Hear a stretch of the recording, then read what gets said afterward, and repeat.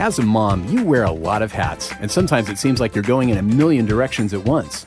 At the 29-Minute Mom, we want to give you the tools to bring it all under control and reach your highest potential.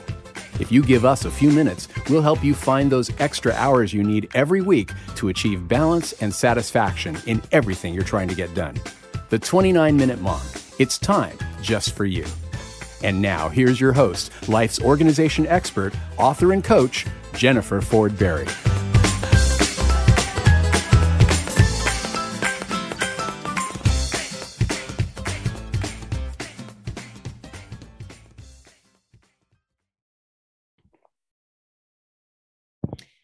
Hello, everybody listening out there. This is Jennifer Ford Berry back again with another episode of the 29-Minute Mom, where we know every minute of your very busy day counts. And today you're going to want to stop and pause what you're doing to listen to the show, because it's about something I know a lot of moms struggle with: making other people happy. So I want to first welcome to the show my guest, Karen Ehman.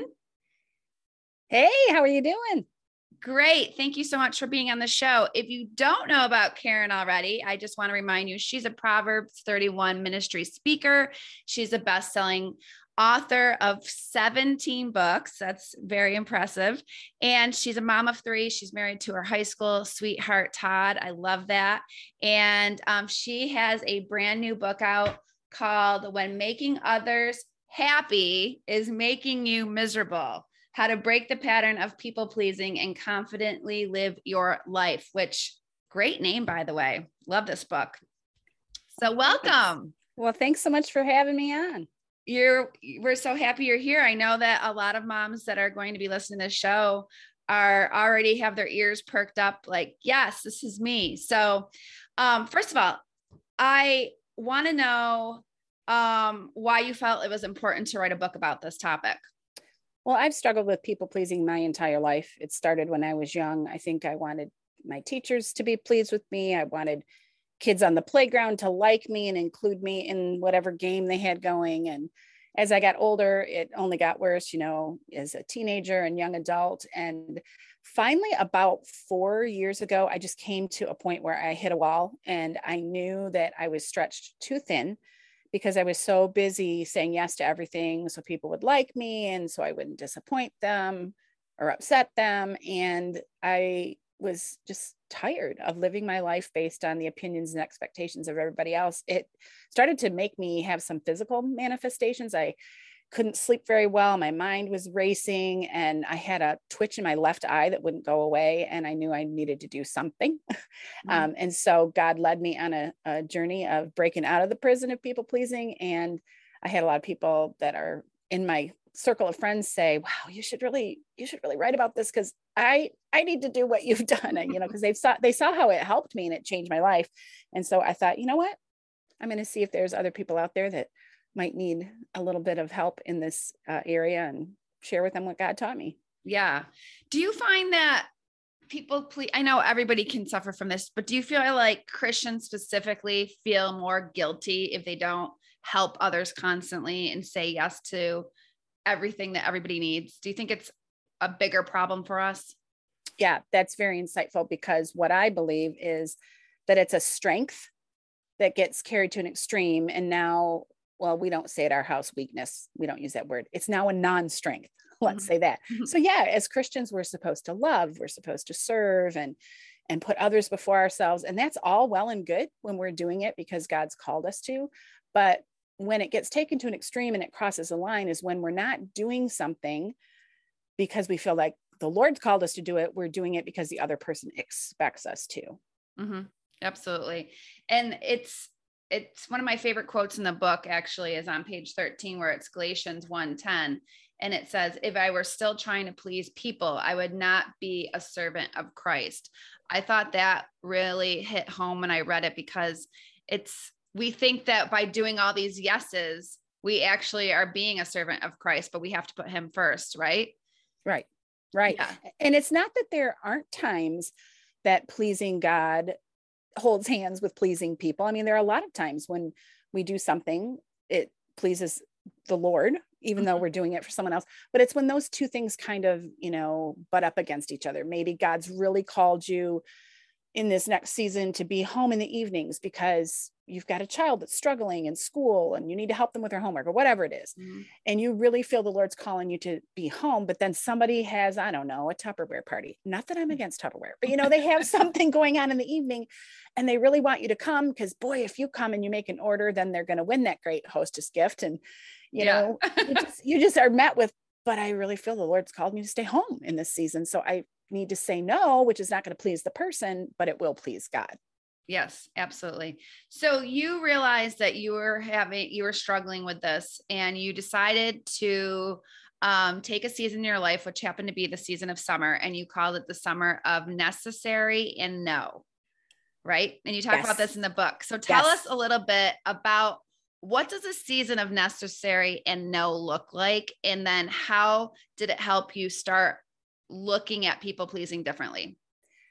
So this happened around that time when I hit the wall, when I realized I just said yes to too many things. And I had actually just said yes to a kind of small request from my best friend from college. But when I hung up the phone from her, I knew that what I'd said yes to, that was going to be throughout the duration of the summer, just a week, time or two a week. I knew that I should have said no. And I remember going out to the fire pit at the back of our property and just sitting there and bawling. And I just thought, I got to learn to say no. And so my phone was with me and I grabbed it and I put in the words people and please. And that verse you just spoke of in Galatians came up, and there were all these different instances. So I started really studying, and after a couple of days, I knew what I needed to do. I felt the Lord calling me to a summer or a season of necessary and no. And what that meant was I was to do only what was necessary for my family, my home, and my job, my ministry, and say no to everything else, back out of everything I'd said yes to. And even if it was something really simple, like making cookies for the toddler class at church that summer. Now that might sound like a simple thing, but I honestly, Jennifer, I've been doing that for 25 years. Like ever since I was in high school, I've been making cookies. And so I just knew I needed to completely clear my plate so that I could rest and I could take all my requests to God and ask him what he wanted me to put back on my plate at the end of that season. And I'd love to say that everyone was supportive. They weren't. Some people, you could tell they were disappointed, but they weren't mad at me, but they were like, oh, great. Now I got to find someone to make cookies. But I offered to help them find a replacement. I gave them a couple weeks notice. And some people were ticked off. And because I quit saying yes to the things they were asking me to help with, they kind of split the scene. And I realized, maybe they weren't really my friend in the first place. They were just around me because they knew I was a yes girl and I would jump in every time they had a need. But the people that loved me the most and were closest to me, they're like, we're proud of you. We care about your mental health and your capacity, and we support you. It's fine. We'll find somebody else. So it was kind of really clarifying for me with some friendships. And it was hard at first. It was very awkward, but it was such a refreshing break. And it really did help me to sort through what I am supposed to be doing and what I'm not supposed to be doing. Yeah, I love that. And what's interesting about that story, Karen, is that, for me, I teach a lot about obviously organization, but also time management. And I always tell women, if you don't take time to be quiet and still and decide what you want your life to look like and how you're going to spend your time, then you will be on this hamster wheel of just every day waking up and there's 1,000 things to do. Your to-do list is staring you in the face. The phone is ringing, the texts are happening, and you don't even have time to decide how you want to live. And so by saying, having a season of hitting pause, I'm sure it gave you a lot of time to think about it and decide what you want your future priorities to look like. You are exactly right. You need that pause and you need that intentionality, because if you're not intentional in filling your time, there are dozens of people out there willing to fill it for you, And so if you don't take the bull by the horns and set your own schedule, everyone else sets it for you. Mm-hmm. It's so true. So another thing that I love is on page 33, where you wrote, I finally realized that I do not need their permission to do God's will. I feel like that's so important, because if you just, one of the things I tell my kids, they can't mess up in life if they just constantly ask God to show them his will for their life and pray that his will be done. I said, that's the number one prayer that you can pray, because his will is best for us. So, You don't need permission from other people though, to follow that will. And I thought that was really powerful when you wrote that. But a lot of people think they know what our will should be, right? Right. Right. Exactly. And, it's kind of the flip side of people pleasing, because part of people pleasing and how we typically think of it, is being pressured to do what someone else wants us to do, or to say what someone else wants us to say. We need to say yes to them and do what they want and behave like they want. But the other half of people pleasing is when God is calling you to say yes to him, but you want to not do that because you're so afraid that you're going to lose the approval of someone else, or that they're not going to, they're not going to agree with your decision. And so sometimes we don't say yes to God because we fear that, like, we need that other person's permission. We don't Right. need their permission to do God's will. So true. So the women that are listening today and they're like, yes, Karen, this is me. Like they're raising their hands in their car or, wherever they're listening. And they're like, this is me. I feel like the number one question they're asking is, tell me how you overcame this. Like, give me actionable steps I can take to stop being this people pleaser that is making myself miserable, Well, I think what really was beneficial for me is not only taking that pause, like taking that season. And that's what I would recommend first, like pull back from some things so you can just think clearly, like you were talking about before, and get some quiet time to set your own schedule. But I really studied, and I kind of unpacked this in the book, the difference between the fear of God and the fear of man. And in the Old Testament, there are two different words used even though we get them translated in English both as fear, but there are two words for fear. One means to tremble and be afraid and be kind of shaken in our boots. And then the other one means to have awe and respect. And whenever we are faced with verses that talk about these two, whenever we see the one that's trembling in our boots, it's the fear of man. But the one that's in awe and respect is the fear of God. And I always use this example. I have a son who loves to go hiking. He backpacked for 10 weeks a couple summers ago, all through the national parks in the United States. And, there are times he went around the corner and all of a sudden he was met with a mountain lion. Wow. Well, he had that first kind of fear. He was like trembling and shaking.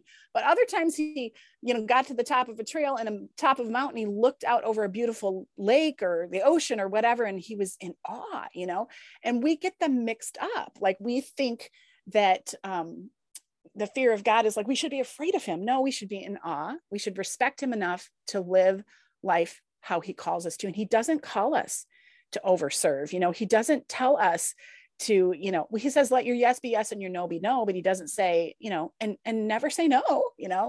And we get that fear of man, and we've got to learn in those times, rather than saying, ooh, what does this person want me to say?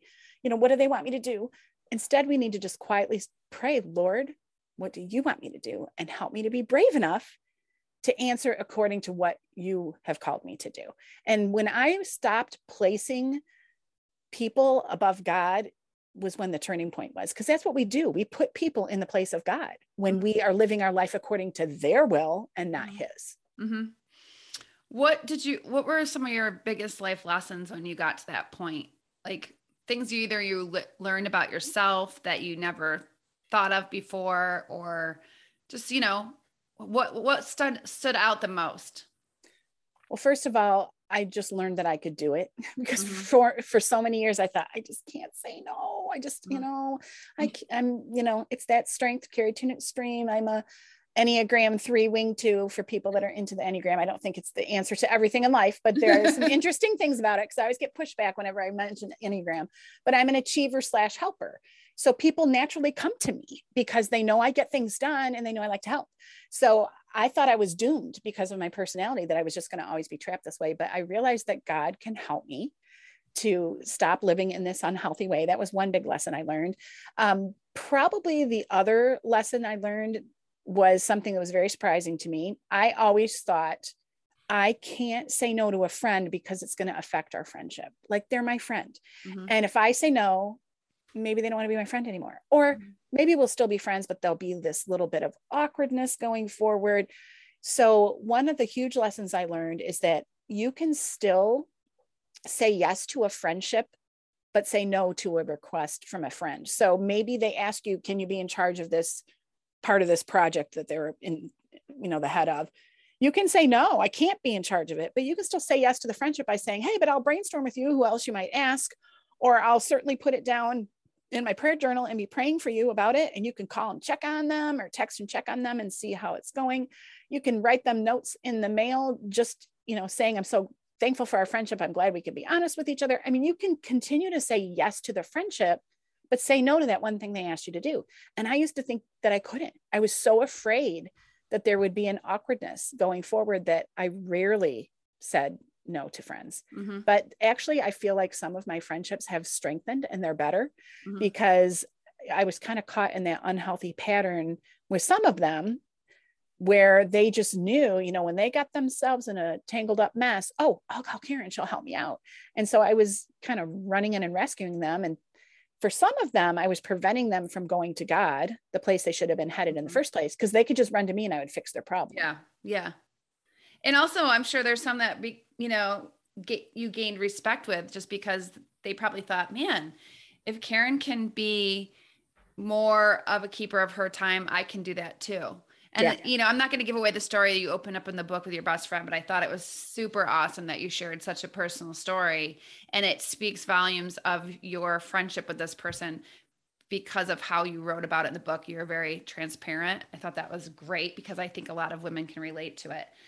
One of the things too that you talk about, there's a section in the book called All the People, All the Time. And I thought this is something that we're all struggling with, where these phones are constantly dinging and ringing, and we feel like we are not being a good person if we don't answer everything immediately. And it's no wonder that we feel exhausted and just almost like we don't even have the mental capacity to help another person in real life because we're constantly being inundated by the phone. And and this kind of coincides with my next question about boundaries, is putting those boundaries in place, including with digital technology, where we're like, you know what? I don't check voicemails until 10 a.m. or I don't take, one of my rules has always been, and my friends know this, I don't want to talk on the phone after 8 o'clock at night. And I'm pretty honest about it. Unless it's an emergency or you're in tears, I don't want to. I talk to people all day. So I think figuring out boundaries for technology is huge. And you talk about it a lot in the book. It actually says, on average, a typical American sends and receives 94 text messages per day and spends about 55 minutes a day just reading and sending these texts. Yes. Isn't that crazy? That's crazy. And it's very interesting to me. I loved studying it when I was writing the book, what digital has done to us, because think about it, for most of us listening, when we were kids, our home was equipped with a landline. And so if somebody wanted to call my mom and she wasn't home or she didn't pick up because she was busy, the burden was on the other person to keep calling her back till they got her. This is even before answering machines. Mm-hmm. But now the burden has completely flipped. Yes. And now people all day long can be leaving things on your to-do list. They can send you a text, they can send you a private message on social media or an email and say, hey, give me that link to that, new pair of boots you got that I wanted to know about the other day. You never told me, send me the link. I just hate when I get up in the morning. It's gotten better, but I don't have my phone in the room at night. I plug it in the kitchen, pretend it's an old landline. And in the morning I go out there and I take it off of airplane mode, and all of these notifications make their daily dance down from the top of the screen. And I feel like, it's almost as if I'm sitting there with a legal pad and a pen, which is how I like to make my old-fashioned to-do list. And someone has reached over my arm or my shoulder and grabbed the pen out of my hand, and they're putting things on my to-do list. Because when I look at those notifications, someone has texted me, send me this recipe. Somebody has texted me, I need this address. Somebody, has said, hey, can you this? Hey, can you do that? And now the burden's on me to return 11 messages. Whereas if it was the olden days and I didn't pick up the phone, the burden would be on them. So we have to really be careful. And I love what you said, say I'm not going to talk on the phone after a certain time. I've kind of let people in my life know, unless it's work related or an emergency, I don't return text messages till after I'm done with work and dinner. So it's going to be like after 6 o'clock before you hear back from me, unless it's something super important. Because you see, we teach people, we train them how to treat us. Yes. Yes. I had a friend say that to me years and years ago. there's somebody original that said the quote. I think it's Tony Gaskins Jr. It's a longer quote, but the chunk I pulled out was that you teach people how to treat you. And that's a true statement, you know? And I think all of us can attest to this fact. If I were to say, I'm going to give $100 to you, Jennifer, if you can text someone in your contact list that you know will text you back within 1 minute, you would probably go, oh, I know who I'll text. Like for me, it's my cousin Jamie. And instantly he'd text me back. And then there might be other people I would say, you know, but who in your contact list, you know, might not hear from for 2 or 3 days. What have those people done?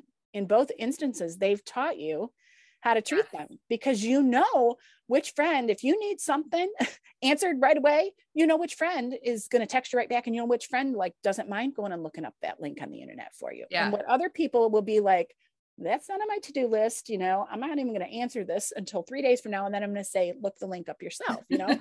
So in both good and bad ways, we teach people how to treat us. And these boundaries, they're like sending out a syllabus. You know, remember in high school or college, when you got a syllabus at the beginning of the year, the teacher or the professor was giving you a list of what to expect from that class.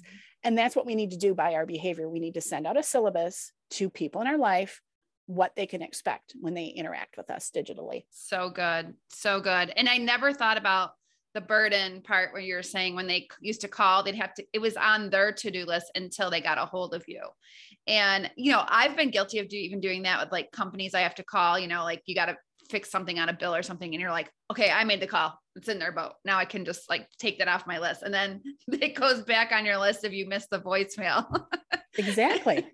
So yeah, I mean, man, I kind of miss those days, really. So one thing I just want to end with is that I feel like, and you do talk about this a little bit in the book, is everybody, you know, I believe everybody's here with a specific purpose from God to do while we're here. And what I love on page 153, you say, it fascinates me how Jesus stayed true to his mission, but knew how to manage his interactions with people. And, you know, it's like, if you've ever gone to a big family event or a networking event and you want to talk, you're there to talk to as many people as possible. And then there's this one person that kind of, you know, keeps you for a conversation way longer than you can spend. And you have to think about the polite way to separate. I think Jesus was a master at that. He was there. He knew what his job was. He kept mingling, he kept moving. He showed love, he showed grace, he showed kindness, but he wasn't letting everyone suck up his time. Yeah. He was the perfect example of somebody who made spending time with God a priority, but who had all kinds of relationships, just like we do. He had family, he had friends. There were times he was with a crowd. There were times he was with just 12 of his closest friends. There was times he was with just 3. There were times he was with his family. There were times he was alone, and he knew when to pour out and when to pull back. Yep. And if he could do it, you know, I think would do well to study his life and to see, like, he never diverted from his mission. You know, he said in Luke 4 that the Spirit of the Lord is on me because he's anointed me to proclaim the good news to the poor, to proclaim freedom for the prisoners and recovery of sight for the blind, to set the oppressed free, to proclaim the year of the Lord's favor. That was like his main mission, but what it looked like differed from day to day. You know, sometimes he was doing it with crowds. Sometimes, you know, in order to fulfill his mission, he needed to be alone with God. But we, you know, so often feel like we can't pull back, that we have to always pour out to be a good Christian. But if the Lord could pull back, then we can too. Yeah, absolutely. Well, I think this book can really help a lot of people. I actually have a friend who I was telling her about this, and I said, as soon as I am done reading it, you can borrow it, because she said she needs this book. And again, just for everybody listening, it's called When Making Others Happy is Making You Miserable. So I encourage everybody to grab a copy, or if you know somebody that's struggling with this, grab a copy for them. I mean, it's a great gift too, because it's, you know, we all know people that are having a hard time dealing with this topic. So grab that book. And, you know, thank you so much, Karen, for being on the show. Thank you for writing the book. I know it's going to help many, many women. We really appreciate your time. Well, thank you for having me. All right. Thanks, everybody else listening out there. Have a wonderful day and stay tuned till the next show. Take care. Bye-bye. Hey, sweet friend, are you tired of feeling overwhelmed and burned out? If so, I totally get it. As moms, we have so much on our plates. It's not easy to take care of everyone, keep up with your to-do list, and find time for ourselves, but it can be done. All you need is a step-by-step plan and a system that works. Plus, some extra encouragement and accountability doesn't hurt either. That is why I want to formally invite you to my brand new coaching program, the Created Order Neighborhood. The neighborhood is for women just like you that want to live a life of order, calm, intention, and purpose. I promise you, sister, you are not alone in your overwhelm. All you need to do is to decide to move into our community today, and I will help you find more space, time, energy, and money to live a life of purpose and contentment. Just go to my website, jenniferfordberry.com, and look for the Created Order Neighborhood. Hope to see you there.